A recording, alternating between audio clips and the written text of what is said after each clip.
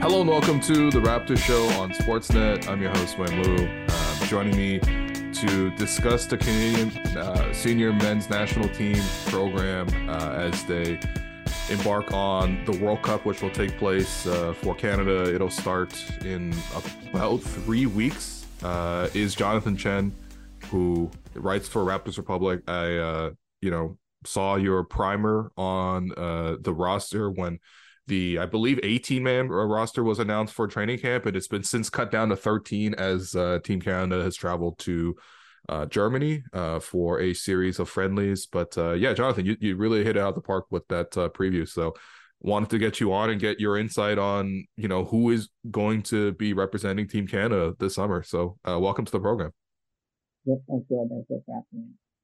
Yeah, so okay, that primer, I believe it's still your pinned tweet. So for everybody who is looking for something to read, it's a bit of a long read, but I don't think it's like you're not really like getting bogged down too much. It's mostly just like detailed in terms of just every single player. And I think for most of the NBA players, like I'm sure most people know how like Shai Gilgeous-Alexander plays, Right. for example. But I think even for some of the lesser known players, either in the NBA or the guys who primarily play overseas, like it was a really good primer on sort of like the skill sets of the players involved. So I kind of wanted to get into that, but let's start with the biggest question with Team Canada all the time is just who's going to be on the final roster. As of right now, if I were to ask you who are your 12 players that's going to be representing Team Canada at the World Cup this summer, who are those 12? Right, yeah. So I think starting off with, I'll just go with like guards, wings, and bigs to kind of Okay.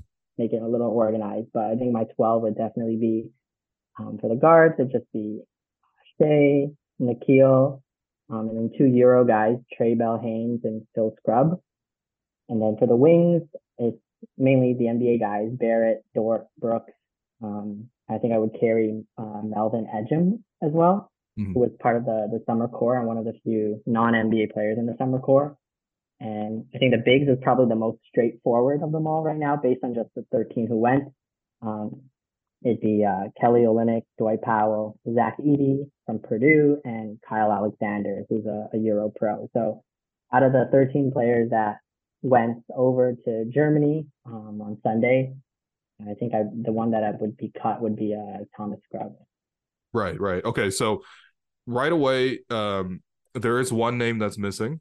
It's Jamal Murray, who, I mean, to be honest, no one really knows specifically or definitively whether he's going to play or not.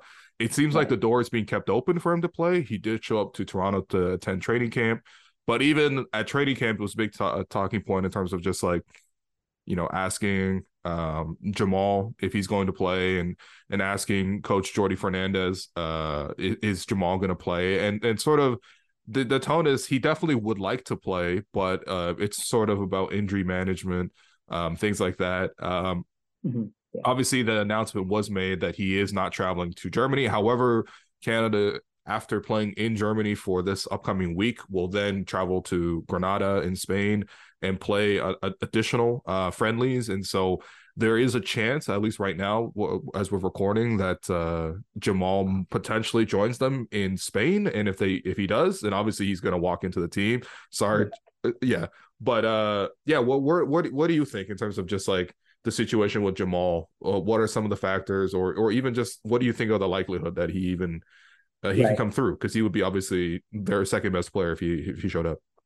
Yeah, I think honestly, if he does show up, the senior men's national team is kind of going to be. It's already kind of the most talented already, Yeah. as currently constructed from at least compared to the last few editions. But with Jamal Murray, it just enters like a different tier of a medal contender potentially. And I'm just looking at kind of like the past for the senior men's national team. They have made like these types of exceptions before, Mm. in terms of having guys who don't necessarily participate in all the exhibition or like friendlies, and then actually coming on a little later. So they actually the last time they did that was the 2019 World Cup. Corey Joseph, they had two games in Canada Hmm. against Nigeria, and I think Corey played in one of them, the one in Toronto. Yep. And then they flew down to think I it think was Australia. Australia. Yeah, Yeah, yeah, and Corey didn't play in any of those qualifiers, I believe. Um, but then he was, of course, like the main guy on the World Cup team in China in 2019. So like just based on what Canada basketball is saying and like the past, like it's definitely possible. If Jamal Murray and who knows, like the Denver Nuggets uh, staff and the medical staff allow it, um, like he could play. Um, but I think there's like a lot of factors. Obviously, with like injury management, he's also extension eligible. I've yeah. heard, Right. and so honestly, I think for me, I was really surprised that uh, with even with like the Nick Nurse firing or not firing, but stepping down and Jordy coming in, I was pretty surprised with the commitment to training camp and Hmm. how kind of most of the summer core did show up for training camp at least. And so I think for me, I'm not too enthusiastic that Jamal is actually going to be there, but that's like I don't have any source or anything. That's just like I think there's just too much things that are in play here, and I wouldn't fault Jamal at all for sitting it out. Yeah, I think for anybody who's watched the senior men's national team for more than like one cycle or two cycles, well, you're always sort of waiting for the other shoe to drop, whether that's sort of like a disappointing result in the tournament itself or just like dropouts in Yeah, attendance. Yeah, as you mentioned, Jamal is eligible for a 3-year, $144 million extension from the Denver Nuggets, and that is not obviously signed right now. Could it be signed in the next week? And could part of that be sort of just like, hey, you can go? Like, that would be very nice, I think, from a Canadian perspective. Either way, his contract is guaranteed, and I think he's making like 30 plus million the following season. So yeah, it's not yeah. like it's he's walking into a free agency situation. He is, going to be paid regardless. Mhm. But yeah, I mean, the biggest thing obviously is just that Jamal's missed like pretty much large part of the last two seasons, and then this past season was quite healthy, and obviously did legendary things Yeah, yeah, on for route sure. to the championship. So it is good to see him like being around the group and building that camaraderie. I would say there's definitely reason to be skeptical about it, but I would say that yeah, if they're able to hammer out the extension, if that is something that both Jamal and Denver wants to do right now, that will probably give it a lot more assurances. I think it's notable. Like, Jokic is also not playing Yeah, this World Cup, yeah, right? For yeah, Serbia. yeah, So that's a little tougher, I feel like. yeah. I don't And know why he's not playing, but yeah.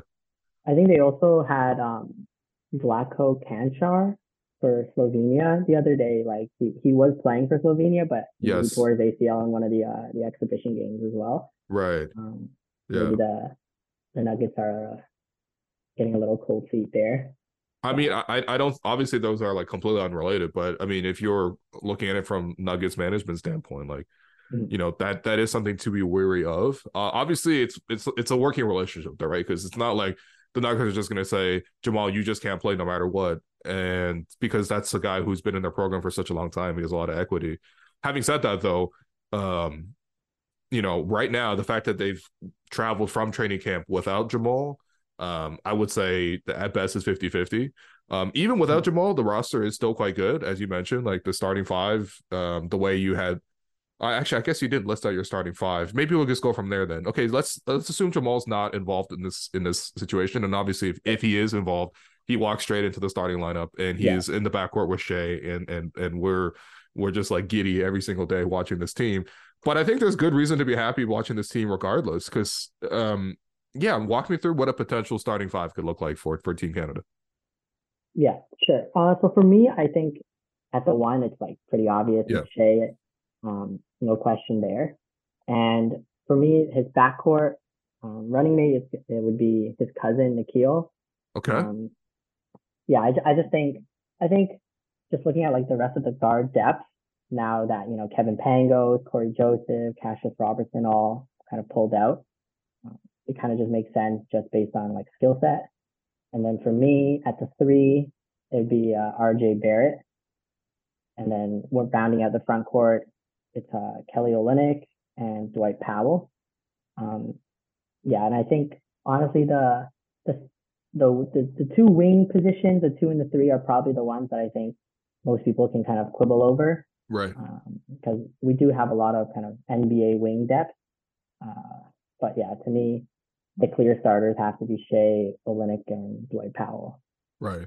I mean, I would even put RJ in that group just because, like, I mean, look, it's not just because his dad is the GM, but it's Right. also RJ has shown like pretty consistent attendance, I think, through a lot of this too. And realistically, I mean, if you don't have RJ in the starting group, I do worry a little bit in terms of just like who's your secondary scorer besides Shea. And even though RJ struggles with efficiency, I still think that, he is quite effective, puts pressure on the Mhm. paint, gets to the free throw line, things like that.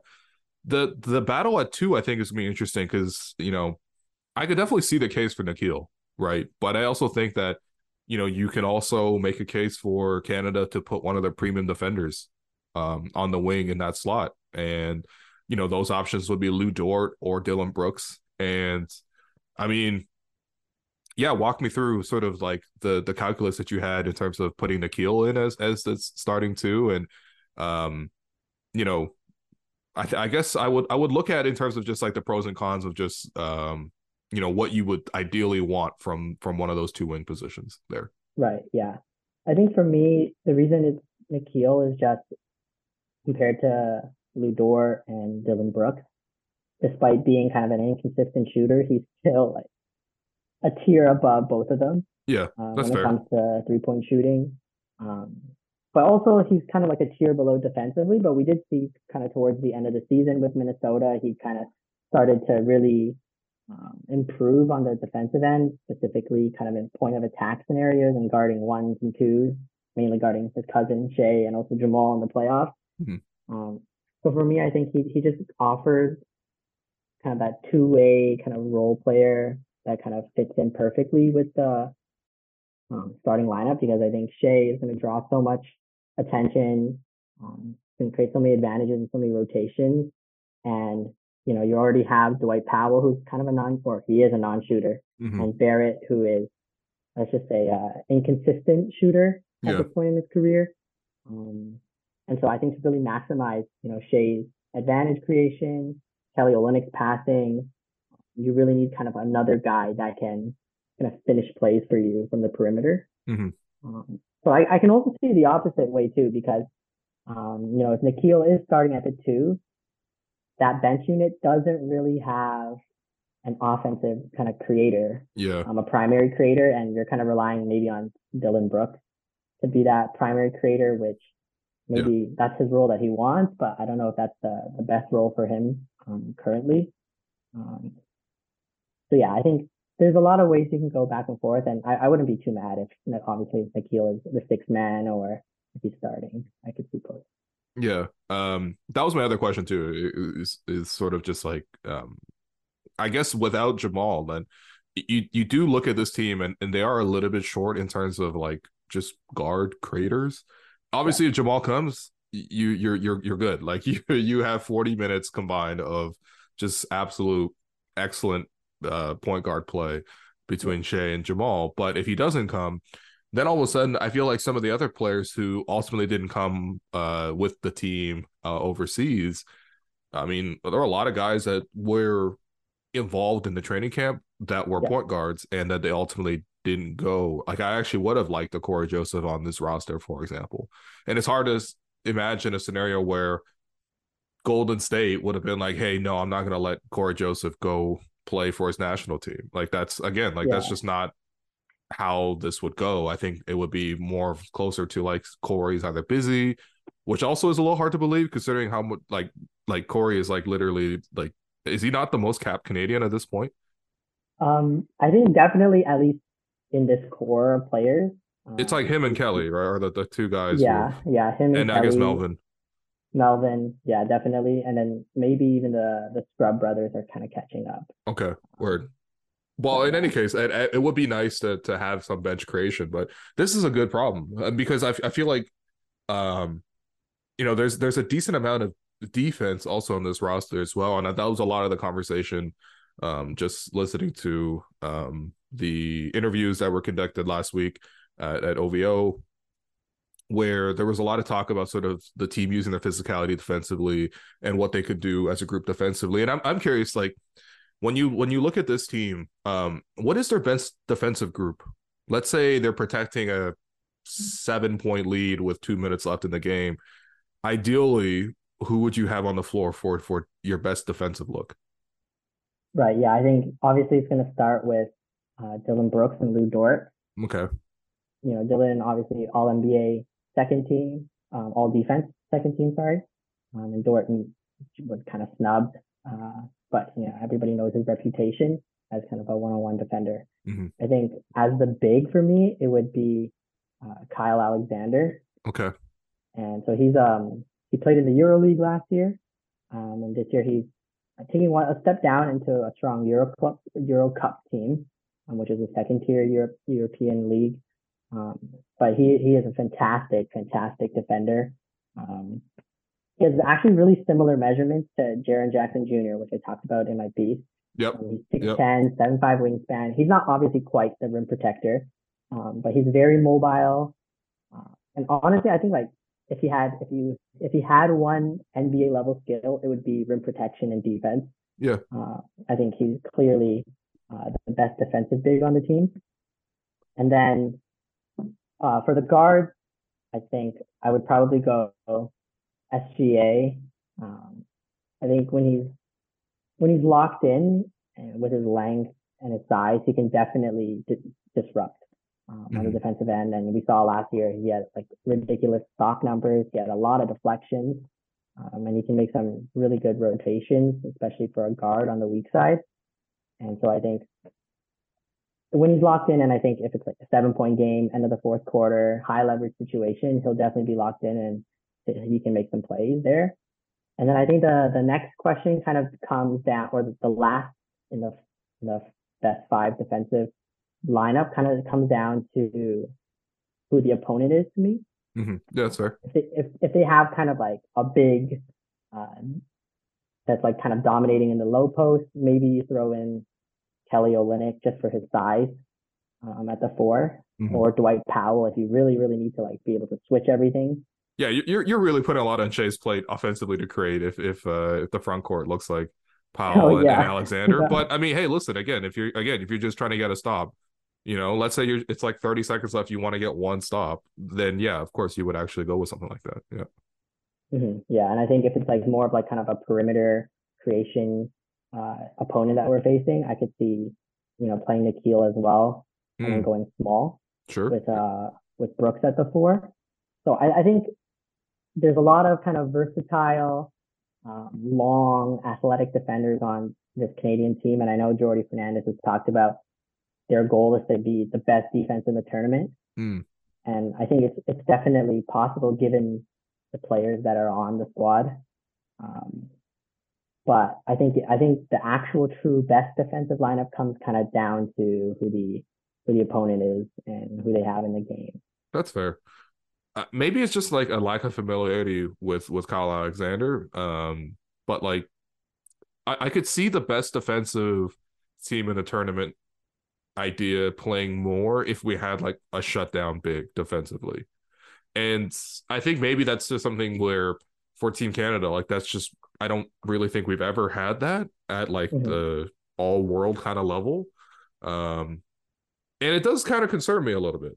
If I'm going to be completely honest about it. Like I think the FIBA game, like having more, like I would say it defensively tilts more towards size, especially at the center position. Yeah. There's a lot more like camping in the lane, and bigger players are that I would say are generally defensive liabilities in the NBA. Probably would like have a better presence in FIBA game.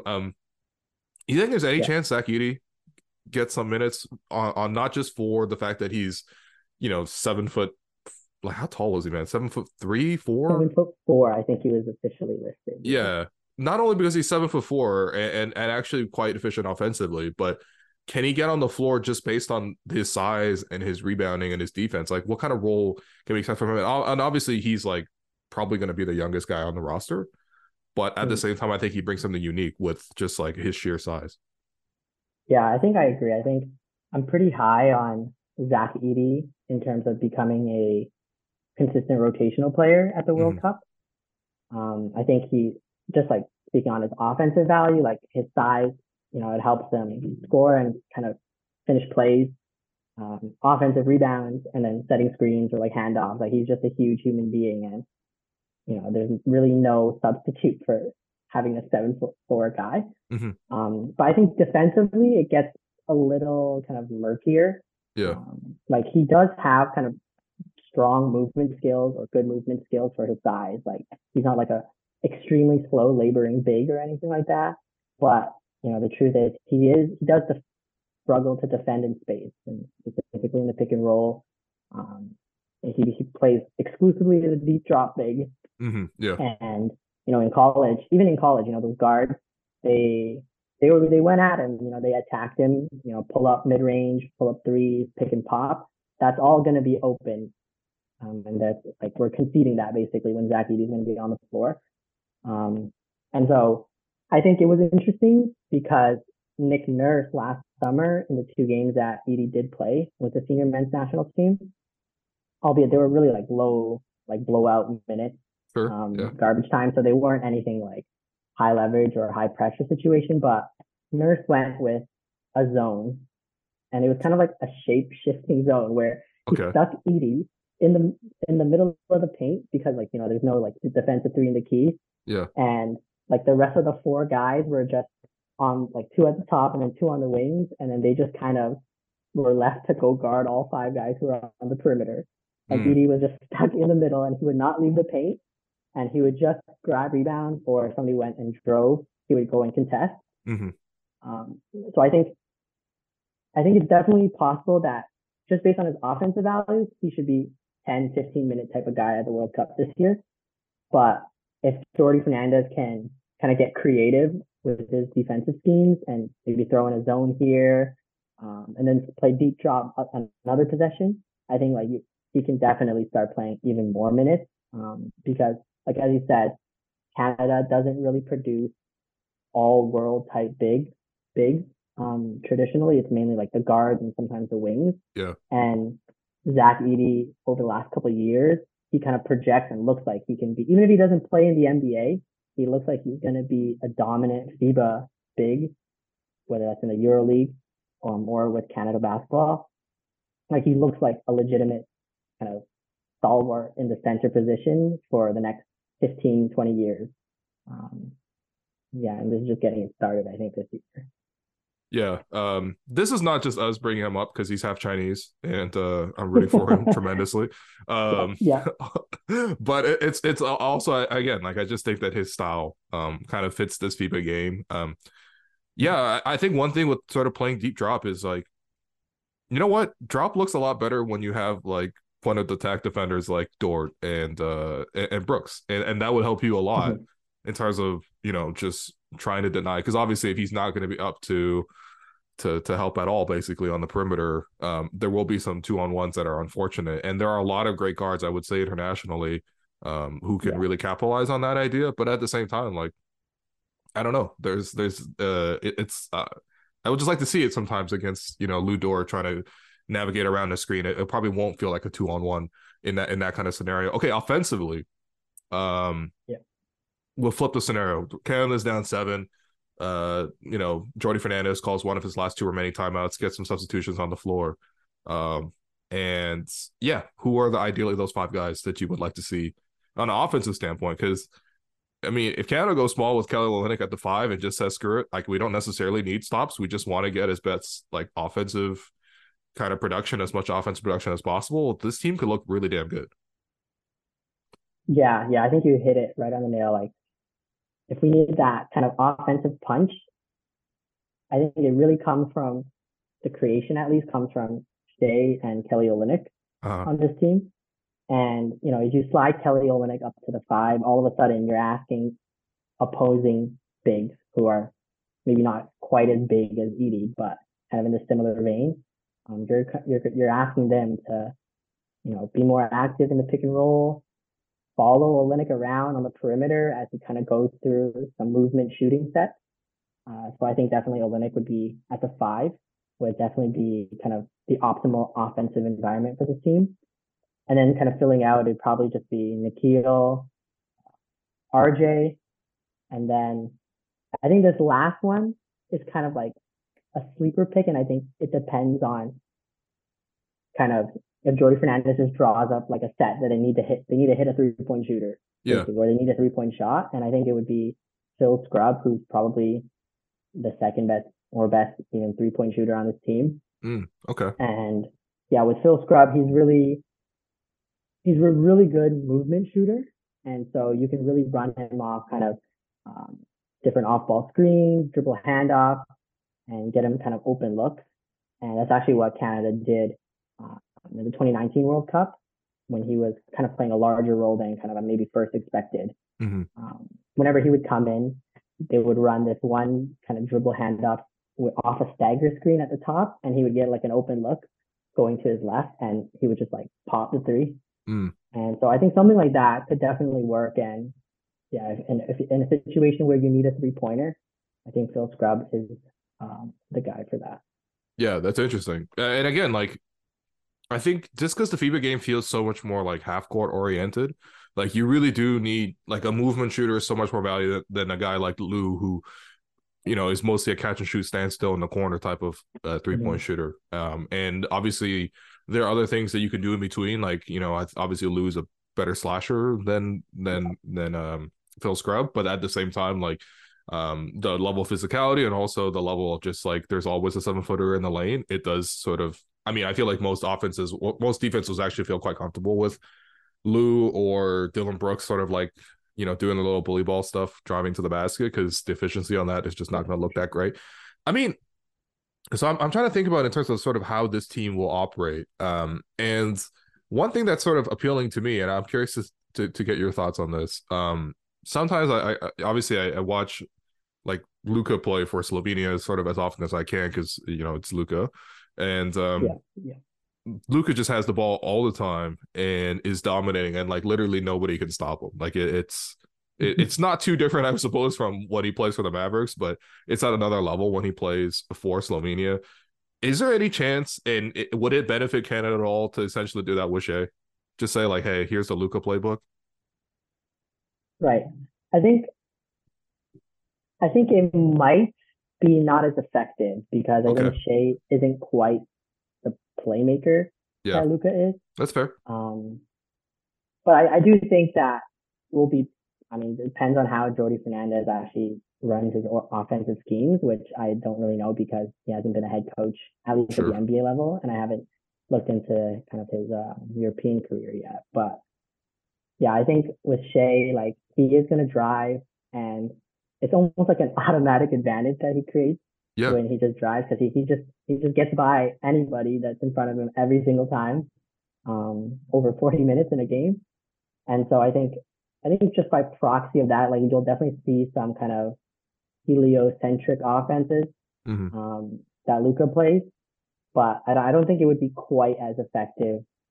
Just because for now, I think to me, Shea still feels like kind of more of a reactive playmaker where it's not like he's anticipating this rotation, so he's going to make a different pass. It's more the defense has made this rotation. Okay, now I'm going to make this skip pass instead. Right.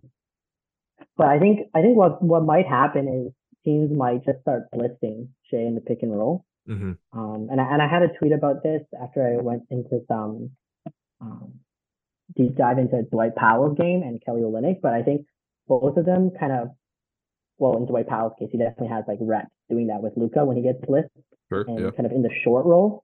In short roll situations, I think Dwight Powell is a pretty good passer, especially when he has to like spray it out to the perimeter for threes. And Kelly Olynyk is just a fantastic passer and a great driver of the ball for a big. And so I think if teams do kind of start blitzing Shea and trying to get the ball out of his hands, having those connectors like Olynyk and Powell are definitely going to be important for Canada. Yeah, that's definitely how I would try to attack Canada defensively. Not the whole game because I just don't think that that's too sustainable for any sort of defense. But at the same time, like I would try to test to see who are Canada's secondary playmakers, because I think again, like without Jamal on the team, I do have more concerns about that. I mean, having said that though, like I feel like we're I don't know. I feel like I'm always sort of thinking about sort of what could go wrong, sort of trying to like again wait for the other shoe to Right. drop. Like this is objectively like gonna be Canada's best roster in terms of talent and pedigree, heading into any sort of major tournament. Like I again, like you Yeah. mentioned the last time Canada was in the World Cup that took place in China. Like our go-to options were like Corey and um And Birch. who Kem Birch was on that roster, and I think that actually gave the Raptors an advantage to signing Kem Birch when he got bought out from Orlando. He was like, "Oh, I'm so Right. familiar with Right. Nick. He gave me so much freedom."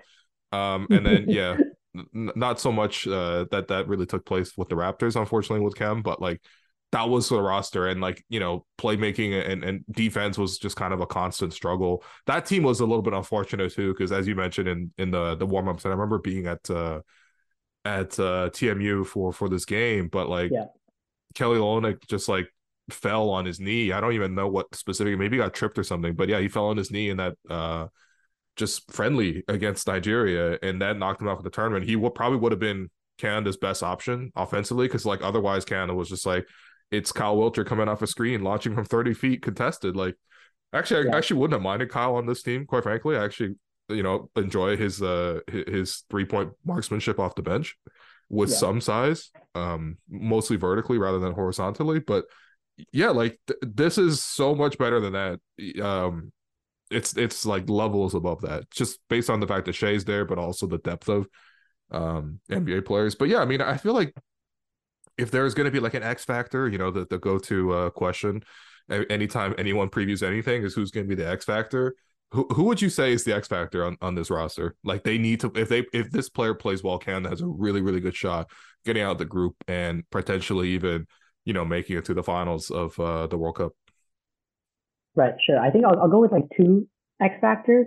Okay, good. Um, All right. and I think the first one is mainly I think going to be an X factor due to like the perception of this player in the NBA. And to me, that's Kelly Olynyk. I Okay. think in the NBA, he's kind of seen as this like role player, connector, Yeah. um, starting level player on playoff teams, maybe a bench player on like a championship team. But I think in the FIBA game, he Oh, he's quite great. honestly is like, yeah, he's fantastic. Yeah. And that's one of the reasons kind of in my piece, I put him in like this core within the core with Jamal and Shea. And obviously he's not on that level. Mm-hmm. Um, but he's just such a versatile offensive player. And it's such a unique offensive player. Like it's not just, okay, he's a big that can shoot threes or he's a big that can pass a little, but it's also like the way he moves and his dribble game and drive game is pretty good. Yeah. Um, and yeah, you kind of just add all of these like different skill sets together on offense, and all of a sudden you're looking at like a big in FIBA who can be physical on his drives and bump players, but then he can also kind of go with more finesse, um, and you can kind of use him as a playmaking hub even, which I think is pretty something that Jordy Fernandez might do, especially seeing what they did with Sabonis in Sacramento. So I think just based on his perception, I think most NBA fans kind of see Kelly Olynyk as this kind of uh, tertiary player, but really I think he's going to be the second best player. He's going to be the second guy, the second Mm. offensive creator, the second best player, the second most important player on this team. And like I don't doubt he's going to play well. I think the last time, or he still has a senior men's national team scoring record, um, which is 34 points at the Mm. last time Canada lost to Venezuela at the America Cup and Oh didn't make it to the God. Olympics. Yeah. Yeah. Yeah. But he still played fantastic in that game. He did. Um, Yeah, fully. yeah. Yeah. And other than that, I think the next X factor would actually be RJ Barrett for me. Yeah. I think he's kind of had an up and down NBA career where the only constant has been that he has struggled to score efficiently. Yeah. Um, He scores a good and volume, but never really at high efficiency ever. exactly. And I think as we kind of discussed, Canada kind of lacks that extra secondary perimeter creation on the Hmm. squad, especially if Jamal is not going to play. And if you go down the roster, you kind of look at the different players, and it really just looks like RJ is the next guy in line to kind of assume that role. Yeah. And in the past he's been amazing in FIBA, specifically at the junior level. Like he had Yep. that crazy 38-point performance against America in the U19, and yeah, so, and he was actually decent at the 2021 Olympic qualifying tournament Yeah, I in agree. Victoria. It's like him and Um, Wiggins were like clearly the best two. yeah, exactly. So I think RJ, if he can kind of get those second side looks and say, okay, he can score a little more efficiently, he can get to the free throw line, he's going to hit his open threes. I think it'll be his performance kind of really will show if Canada is going to actually make it past the group stage this time. Yeah. No, I mean, I think those are definitely two very good X factors. I would just say like one of the bench bigs has to come in and be really good defensively. I think that's I worry less about the offense mostly because I'm just like if we're in need of a bucket, like we'll give it to Shea and either he's gonna draw like a blitz at the top of the three and he's able to spray it around and whatever. Honestly, as you're playing 4-on-3, Canada has more than enough talent to get consistent offense out of that. Or if he's allowed to play one-on-one, I just don't really see many players in this entire tournament that could contain him, quite frankly. And, I don't know. It will have to be until Canada sees Team USA for them to see a defender that can consistently shut down Shea. And I honestly, I don't even think that those players exist in the planet, quite frankly. But yeah, I mean, I'm not as worried about offensively. I guess I'm just worried more about defensively. And again, speaking to just us watching, Canada basketball in the last 5 years or so, another traumatic event was just seeing Dwight Powell get in foul trouble last time at the World Cup or the Olympic qualifiers that Canada paid for to win the bid to host him at Victoria. It was in the middle of COVID, so nobody could go to the game. So they took a huge financial loss on that. But hey, at least you have this opportunity to qualify on your home soil, and you're playing Czech Republic. And I don't even know what the big name was, but he had like 19 rebounds. Oh, I Dwight, remember it. It was Andrej Balvin. I don't know if I'm yeah, pronouncing that correctly, okay, but yeah, yeah, that sounds right. Yeah, yeah, he had like 19 rebounds, and again, it's just like I would say like stereotypically like FIBA villain, just like 7 foot tall, um kind of looks like Nikola Pekovic. It's just like got like these strange tattoos and he's balding, and all of a sudden he's just dominating Team Canada. And I'm just like, if only we had one more big. And so that's my concern. Just offensively, like just one of these yeah, guys steps up, whether that's Kyle Alexander. I mean, I'd be way too optimistic to expect that out of Zach Edey. But again, just based on sheer size and physics, maybe he could do a little bit of that. Or if Dwight Powell just doesn't get into foul trouble, I mean, he clearly is a very good positional defender, still very athletic. He's just undersized. That's all. He's just yeah, 6'7", right? So it is difficult for him to sort of hold up. But I don't know if I could feel more assured in the front court for Team Canada, especially considering the first games against France. Um, in the actual World Cup itself, like I would feel great about it. But yeah, either way, I yeah, still feel pretty damn good about this roster, which is quite good. And actually, I just thought about this. I did put it on the rundown, but I was just thinking about this. Let's assume Jamal Murray doesn't play, right? Let's say that he's the contract's not hammered out, or Denver ultimately steps in and says, "Hey, you can't play," or honestly, maybe he's just too tired to play after making the finals run and coming off of the injuries. The let's just say like the B team, which this wouldn't even be a B team, but sort of the other Canadian players who are not going to this tournament. This is what that roster could look like. All right, Jamal Murray, Andrew Nemhard at the point guard yeah. position, Benedict Mathurin at two. I don't even know. Let's just say Corey Joseph backs him up. Okay, that those are your four guards. Your wings would be Andrew Wiggins. It would be Omax Prosper. It would be O'Shea Brissett. It would be, I don't know, name another Canadian wing. Let's just Shaden I, Sharp. Shaden Sharp. There you go. Yeah. Just watched him play at the ball don't stop run. He literally had his head above the rim at least 3 times in this Yeah, tournament. yeah, Shaden Sharp. There you go. And then your bigs for this tournament would be Chris Boucher, Cam Birch, Trey Lyles, and I don't know, just another big for Canada. The bigs are always a little underwhelming for Canada. But my point yeah, is that roster is like of guys who aren't at this tournament but are Canadian. is Yeah. like on par with the actual team that we're sending, and the team is already the best team we're ever going to be sending to a competition. So I mean, yeah, I mean, we always talk about this, but we're at the point where now where Canada can send two, like pretty much entire teams comprised of NBA players. Yeah, yeah, and I think that's like kind of an interesting kind of problem for Canada Basketball and Rowan Barrett, the general manager, to solve because I know they've kind of leaned into this summer core idea, building Mm-hmm. continuity, building chemistry, and it looks like even maybe potentially sacrificing talent to kind of keep that camaraderie and that continuity available. And at least we don't know if that, or at this point in time, I don't know if that's the better solution than just go all out talent.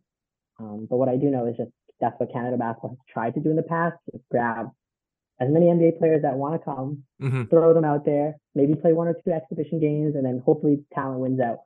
Um, and so, like, at least they're trying something new with this summer core idea, kind of making sure people come to training camp and playing in the World Cup qualifiers in the summer when they can.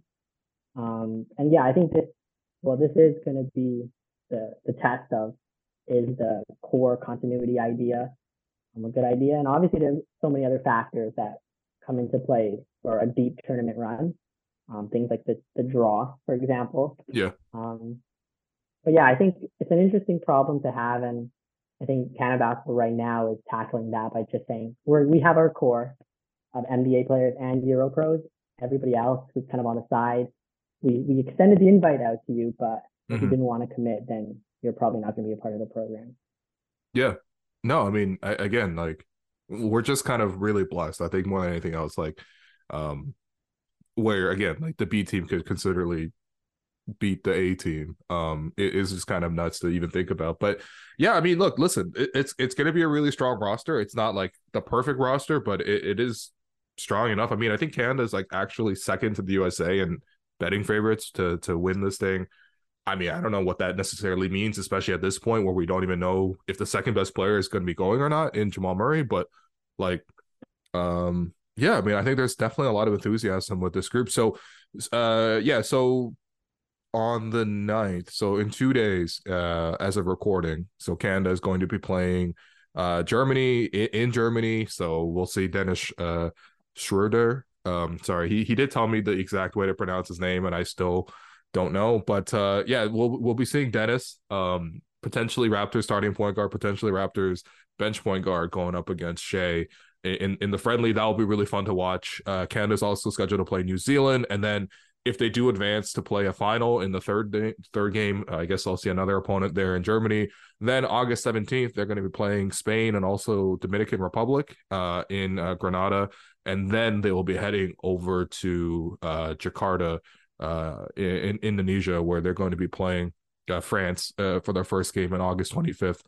I believe at 9:30 a.m. So that'll be exciting. But yeah, I mean, what are you hoping to see in some of these warm-ups besides the obvious thing that like knock on wood, no injuries? Because yeah, I Right. mean, Yeah. Yeah. yeah. Yeah. I think for me, the main thing is just what the offense kind of looks like with Jordy Fernandez.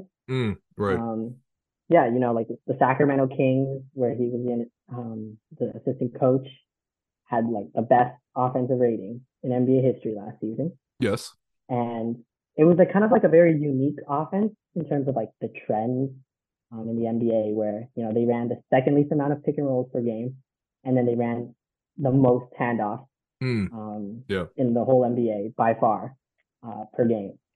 And I think that is kind of like, I guess, a contrast to what I guess most people kind of assume is like a good, or what is run at the NBA level, where it's Yeah. a lot of pick and rolls, high pick and rolls, 5 out spacing, that sort of a thing. And I think so for me, I think that's definitely what I want to be, or I will be on the lookout for, is just what does Canada's offense look like with Jordy. Mm-hmm. Um, and I think the other thing is just it's also these like international friendlies. They're against like actually like really good competition. Yeah. Like Germany is a really strong team. Spain, of course, who is kind of in our path to the Mm-hmm. quarterfinals. reigning champions of Eurobasket, reigning World Cup champions. Yep. Every Um, year top four, literally for like since yeah, 2000. Every yeah, year, no every matter tournament. how no matter how talented the team is or Yeah. how many NBA players they have, they just find ways to win. And I think also playing against Dominican Republic, which is probably going to be Canada's biggest rival to get that second spot to qualify for the Olympics from the Mm. Americas region. Well, I'm assuming America is going to make it far here. Yeah, I mean they're Um, gonna. yeah, but So Dominican Cat's Republic, playing for DR, right? yeah, so Karate Towns is playing. I think they have a two-way player with the Golden State Warriors, Lester Quinones. I think that's how you pronounce Okay, it. yeah, Lester Quinones. Yeah, I saw him. Yeah, he Yeah, was and all right. then they have like that really the really young prospect who was with Overtime Elite a couple of years ago, Jean Montero, who's Okay. kind of like a guard who can really score and kind of create from the perimeter. Um, so yeah, I think Dominican Republic, if we're going to look ahead into kind of the draw, would probably be Canada's biggest threat Mm. to not making it to the Olympics. So it's a good set of teams to play as warm up. Yeah, I'm with you in terms of just like what the offense is going to look like because it's obviously so difficult to just be like Jordy as the lead assistant or one of the front end head coach or assistant coaches for Sacramento. That clearly worked for Sacramento this year just because of the fact that they were so efficient. Like it's so hard to say like the roster's not entirely the same. Having said that though, I'm sure you could take a lot of the same principles that you can take out of that group, right? Like Kelly can sort of do a lot of what Sabonis does on dribble handoffs and offer, I would say, similar threats, but more in terms of popping instead of rolling. Obviously, Yeah. Sabonis has this like incredible, not incredible, but he plays very physical and at a very consistent level, which I think is something obviously you wouldn't necessarily associate from Kelly's game, but at the same time, like Shea could be De'Aaron Fox, and you could see a lot of those sets sort of working out for them. But yeah, defensively too, I just want to see how they line up because this team, if that is Jordy's true intention, is to sort of make them lock down defensively, then yeah, I want to see sort of not just what they do in terms of who they put on the floor, but just also tactically what they do. Are they going to get creative?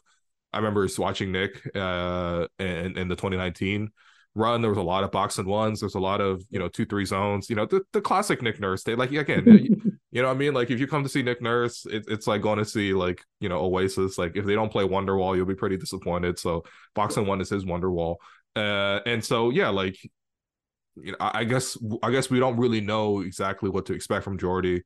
But it's a big responsibility, and it is a little unfortunate that Canada had to have this head coaching change sort of on the eve of this tournament. But at the same time, like to me, it sounds like most of the players are pretty like okay with the change. Like my biggest concern was like, okay, our players are going to drop out. I Yeah. mean, attendance is still really strong. Like even without Jamal, this is really strong. And also, Jordy does have this connection with Jamal, having worked as a assistant in Denver for a long time. So Mhm. yeah, I mean, where would you say your expectations are right now? Like, are you cautiously optimistic? Are you like very optimistic? Like, where are you at in terms of how Canada's going to do at the World Cup a couple weeks from now? Right. I think for me, I will lean to more cautious optimistic Okay. just because of how Canada basketball has fared in the past. And it seems like every time something goes wrong, Yeah. um, Yeah. like Yeah. every time, like Yeah. literally every time something has to go wrong, and it does go wrong. Um, Yeah. so yeah, I think Okay. just because of that, I will always be cautiously optimistic. I think when the training camp invites were even announced, Hmm. I think I wrote this like quick newser on Raptors Republic, and I was like, hey guys, don't be too optimistic just yet, like just wait, just wait. Um, Uh-huh. Sure. but yeah, Yeah. like just given the talent of the squad, whether it's with Jamal or without Jamal, um, I hope and I'm cautiously optimistic that they'll make it out of the group. Um, and then I think what's unfortunate is Canada kind of got the rough end of the stick with the draw again. Definitely compared to even like the Dominican Republic, which is, as I said, was our biggest rival. Hmm. Our path to the quarterfinals is much more difficult. We're probably going to have to beat we have to beat one of France or Spain because only two teams Okay. from Group G and Group H. So, or how it works is basically Canada is in Group H with Latvia, France, and Lebanon. Hmm. The top two teams from Group H move to a second group stage, where they take the top two teams from Group G, which is Spain, Brazil, Ivory Coast, and Iran, Hmm. and then they form another group, and then the top two teams from there, that group combines G and H, Yeah. move on to the quarterfinals. So that means that Canada is going to have to beat one of France and Spain at minimum, probably, Hmm. to make it to the quarterfinals. And then, you compare that to the Dominican Republic. Their group is the Philippines, Angola, and Italy. Okay. And no Paolo Banchero because he went to play for the U.S. for Yes, Italy. I believe the Italian Very Federation mad. president was big bad. He was like, I don't Yes, say this easily, but this is betrayal. I was like, all right, yes, man. yes. Yeah. And Anyway, yeah. then you look at Group B, and it's I think South Sudan, China, Mm. Serbia without Jokic, and Still Puerto Serbia though. Rico. Yeah. Yeah, Okay. and Puerto Rico. But like, you look at those 8 teams there, and it's like, you might say Serbia and like, okay, especially with Cat, like Dominican Republic looks like it can make it to the quarterfinals, Mm. or slot it in, which is a big concern because if Canada doesn't finish top two, they're not going to make it to the Olympics once again.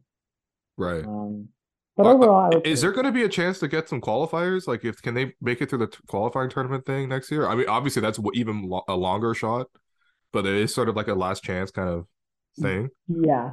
So I think what happens is if you place in like a certain, I think it's like maybe like between 17 and 24 or something along those lines. Mm. I don't remember exactly, but there is going to be a last chance. There's always like that last chance Yeah. qualifying tournament, and there's like 3 or 4 of them around the world. Hmm. Um, And you got to like win the six whole teams. tournament essentially Yeah, for exactly. your You got to win region. the whole thing.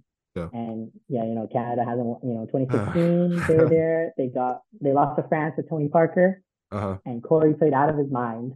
But Tony Parker was just Tony Parker. Yeah. And then yeah, the last time Satoran, yeah. Yeah, that the Satoransky thing was just so wild because Wiggins was having like that's probably the best I've seen Andrew Wiggins play, man. I mean, obviously Andrew Wiggins is an NBA champion and he's had some great moments and all that other kind of stuff, but like the way he was just taking over offensively and creating every single shot and making every single shot down the stretch was just wild. And then yeah, the most heavily contested shot of all time, the Thomas Satoransky of all people, Yeah. somehow drops in. So yeah, that was very tough because I was very confident Canada I think was going to beat. I believe Greece was waiting for them in the finals. They already beaten Greece once in that Mm-hmm. tournament. I thought the matchup was good and yeah, it's unfortunate. But listen, I mean, like I still feel very optimistic about their chances because I feel like as much as we're saying right now, like it is a tough run and it is objectively a tough run for Canada. Like I think most of their teams are going to be looking at Canada like that is a extremely difficult opponent to deal with. Like even France in their first game, like they're gonna have certain advantages because it's France and they have some really good talent, but like they're gonna even struggle, I think, against Canada. Like that's to me, that's more 50-50. I would say France obviously has much more continuity and more experience on Mm-hmm. their roster, but like Embiid's not officially French yet, right? Yeah, I don't think he at least Let's go. Let's yeah. go. Let's go. Yeah, they're Yeah. not gonna trot out the Gobert, Wembanyama, Embiid lineup yet. Yeah, yeah. So if it's Evan Fournier and Rudy Gobert, and look, that's going to be fairly formidable. Like I don't think we should overlook that. But at the same time, like I think Canada has some options against that team.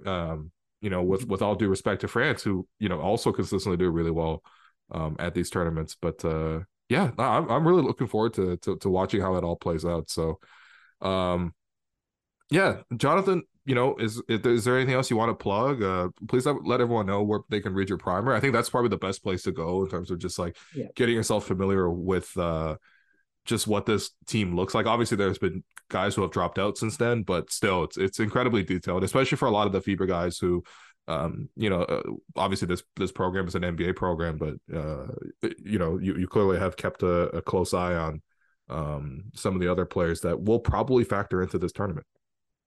Mm-hmm. Yeah, I would just say I think the primer is kind of the place to go, at least for the 2023 World Cup. And then kind of throughout the qualifiers, I think I'm going to have some other pieces based on kind of more the X's and O's and kind of what the offense is looking like, what I think the offense might look like, what it looked like under Nick Nurse, and Hmm. who, by extension, Nate Bjorgren, who is like still an assistant coach, so he might play or it might come Right. into play a little. Um, yeah, so if you're interested in kind of the strategy side of basketball more, Hmm. and kind of like sets and like schemes, I think I'll be having a couple of pieces about related to those topics. But yeah, I think in general it's the primer for sure. All right. Yeah, so your Twitter account is Jonathan C Chen and then with an extra N at the end. Yeah, yeah. Yeah, Unfortunately, I think Jonathan C. Chen, so C's like my middle name. yeah, yeah. But some like random small private account has Jonathan C. Chen, so I can't Okay. take it. Yeah, All right. So it's Jonathan C Chen and then with an N to the end. But no, seriously, yeah, it's been great following your work. And yeah, I mean, actually, I have two surprise questions before we leave. And these are all just like I'm trying to add a deference to you because number one, where can I watch these friendlies? right. Yeah, I think so. I know a lot of people in kind of Canada basketball Twitter have been kind of looking around, Yeah. specifically like Wit and True North, and I talked to Blake, and so it doesn't look like it's going to be on Sportsnet, I don't think. Uh-huh. Um, and so then I think it's like FIBA has like a streaming service called like Courtside 1981. Okay, yeah, yeah. Oh, yeah, Um, 1891 or something like that. or I think, yeah. 1891, something like Yeah, that. So yeah, I yeah. think it's a paid service, and they also like have like a disclaimer like geo restrictions apply. So I'm not So sure about that. we're gonna have to have like an Express VPN and then set a Yeah, location to like maybe Germany potentially. and then courtside 1891. Okay. Yeah, so I would I'm love not the too sure. easier way to watch these. I feel like a couple years ago, like I think Team USA, like they just had it on Twitch. Like you could just watch their scrimmages or one of something. Like you just literally go on Twitch and watch it. Yeah. It's I would love if Team Canada could set something up similarly. Yeah, and Because I there is think last interest. time for the 2019 World Cup, a couple like at least the Australia games were streamed on CBC Sports. Okay. Um, All right. Yeah. and they're Let's do still that. up. But hope yeah, at this point I have no idea, and I'm still kind of looking. Okay. All right. Let's yeah, we got to figure that one out. If it has to be some sort of illegal streaming situation, I would never endorse that on a Sportsnet property. However, I may also have to see what I can do because again, Right, my right. job is to cover basketball and I will be looking to do that to the best of my ability. The other question is so yeah, I mean you and I are both Chinese. How do you think China's going to do? What Oh, that's a good question. Yeah, because when you were I describing the think easier path, I'm like, I don't know. Like with Kyle Anderson, with Lee Kyer on the team, let's go, baby. yeah, I think obviously Kyle Anderson is a big get, and A huge get. Yeah. yeah, like Although they brought him off the bench for the first game, which I was very yeah, confused by. yeah, Yeah. yeah. They're easing him in. They're easing him in. Mm, Um, right. but yeah, I think they have like a very interesting roster construction Okay. because Hit me. to me, they're at least I'm like not the most in tune with like the CBA players, but Sure. Yeah. I think their guards are much worse, or their guard rotation is going to be much worse than their front court It's rotation always like that, man. because yeah, they have like Joe Chi, who is Yeah. like huge, and Yeah. he is a good FIBA player. Like even if he Oh yeah, didn't absolutely, bro. do great in the NBA, but he's huge Joe and Chi he's had great. like a 2020 game to give China the Asia World or Asia Cup, something like that, against Right, the right. Philippines. It was like him versus Andre Blatch, um, who is definitely less Filipino than Kyle Anderson is Chinese. Yeah, Kyle Anderson is actually 1/8 Chinese. All right, yeah. he's got like It's a like his grandparent that's grandson. Yeah, it's in Hong Kong or something. Yeah, yeah. And so yeah, I think so with Jochi in the middle, and then they yeah, have like these three really interesting, I think, wing prospects. Okay, aside from Kyle Anderson, yeah, yeah. they have like two other kind of really interesting wing prospects to me. One of them is Sanbo Zhang, who was Yep, with the G League Ignite. yep. And yeah, he's an incredible shooter. He's a little skinny right now, but I think hopefully he can play a big role. And then the other guy that was put on my radar this year was Kevin Zhang. I think Okay. I don't actually remember his like his Chinese name, but he Mm. played at Montverde with Oh, Andrew okay. Nemhard and RJ Barrett for a year. All right. Um, he goes up like the Nike Hoop Summit, and I think the last time it was some Twitter article. I don't remember who wrote it, unfortunately, but it was talking about how he was kind of developing into this nice kind of connecting wing who could pass a little, shoot a little as like a Okay. secondary creator. All right. And he was like 6'7", 6'8", so he had some good size as well. So yeah, I mean, I think China is like, I mean, Puerto Rico might give them a little bit of a run for their money, but I mean, I think they should make it out of the group. But just like Yeah. Canada's men's national team, it never really seems to come together. Yeah, well, I mean, at least for that, there's a better reason for that. It's just, yeah. I mean, I actually don't know why China can't produce any good guards. I was having a conversation with a friend who um, comes from came lived in Beijing until like Mm-hmm, pretty much mm-hmm. university, and then came here for school. So he's like much more attuned to like Chinese basketball. And I was asking him, I was like, why do we only have these bigs? Because like China's able to develop bigs. I mean, we're able to find like tall people Yeah, in like a pool of like 1.4 billion people. We could find the tallest people. But he was just basically like sports development. As he understood it, was sort of like they line everybody up from tallest, shortest to tallest, and then they literally take like the three tallest guys. And like, all right, we're gonna put you towards like the basketball stream or the academy or whatever. And naturally, if that's all you're really gonna do, you're gonna really struggle to find these guards. And even though there's like a ton of interest in basketball in China, like it's like mm-hmm. honestly probably the biggest sport amongst like people, um, you know, I don't know, 15 to 30, Yeah, age 15 yeah, to for 30. Like sure. it's basketball such a big deal. Um, yeah, like you just can't find any guards who aren't just sort of like, yeah, who aren't just like essentially just guys who chuck the ball up and Yeah, don't shoot a good yeah. percentage and aren't that good defensively either. So yeah, I think I'll be that's in. actually like an interesting point because I was watching I covered the U19 World Cup this past summer, Yeah, um, the Raptors Republic, and China, like they actually like their best prospect was another big, and he yeah, of actually looked course. like legit. Like I don't know if you've seen the Twitter. It's like Oh yes, he, the Chinese yeah, Jokic. the Yeah, Chinese no, Jokic, but yeah, the passing was nice. I yeah, listen. We're very biased, but the passing is objectively nice. All right. yeah, and the thing is, he's actually a really good rim protector too. Oh, word. Like Wait. he's Okay. really All right. good rim Why is he? protector. Is he on? Is he on the roster? Is he gonna play for? No, I don't think so. I don't think What? so. Why, man? Ah, I'm not sure, but okay. he, All I right. think mobility issues maybe a little bit because just with his size. But Sure. yeah, Yeah. he's looking like a fantastic prospect. But I think there's another prospect. It's actually a guard this time. Um, his name is Waylon Zhao, and he was Okay. 17, so he was 2 years younger. Yeah. And he's a 5'10" point guard, and like I think he was probably maybe the second or third most interesting prospect to me Hmm. by my at the World Cup. And actually, when I dug into it, it kind of fits into what you were saying because he was actually born in Italy and he was developed in Italy and he plays pro right now in Bro, that's Italy. fine with So, me. Yeah. Let's do it. Yeah. so yeah, doesn't really have like or he's not part of or he wasn't developed as much, I guess, by the Mm. Chinese national basketball program. Um, but anyways, yeah, so that might be a guard for the future, but he is a little on the smaller end right now.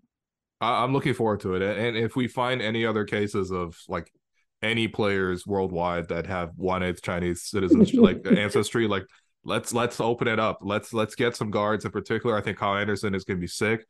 Yeah, And yeah, I mean that'll be my backup team, obviously, for in sure, addition to for sure. Canada for sure. So it'd be nice to have two teams to root for. Anyway, Jonathan, thanks for your time. I appreciate you. Everyone go follow you on Twitter. Again, that's Jonathan C. Chen with an N at the end. Hopefully you get like the full account Yeah, someday. hopefully. And yeah, but in the meantime, for this program, yeah, so we'll definitely do more Team Canada coverage. There's obviously not that much going on basketball wise for the Raptors. I mean, your updates are like Grady Dick went to Caravana. The whole NBA was basically in Toronto for Caravana this weekend. What Fred was back. He had like a party at Rebel. Gary Trent came through. Like there's I don't know. Like these are the kind of updates that you're getting, right? There's not even like Yeah, open runs yet. I think they finally got to LA now.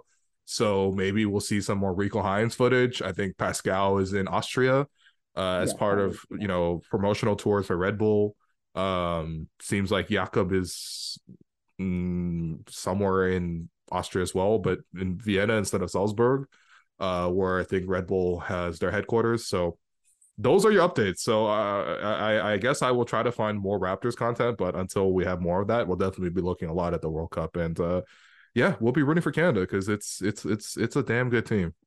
Even though it's not perfect, it's really, really, really good, and it's a sign of the program getting to a better place. So we'll see. Again, we're waiting for the other shoe to drop, but if it doesn't, this team looks sick. So thanks everyone for listening. Please continue to rate, review, subscribe to the Raptors Show, and tune in for more basketball content.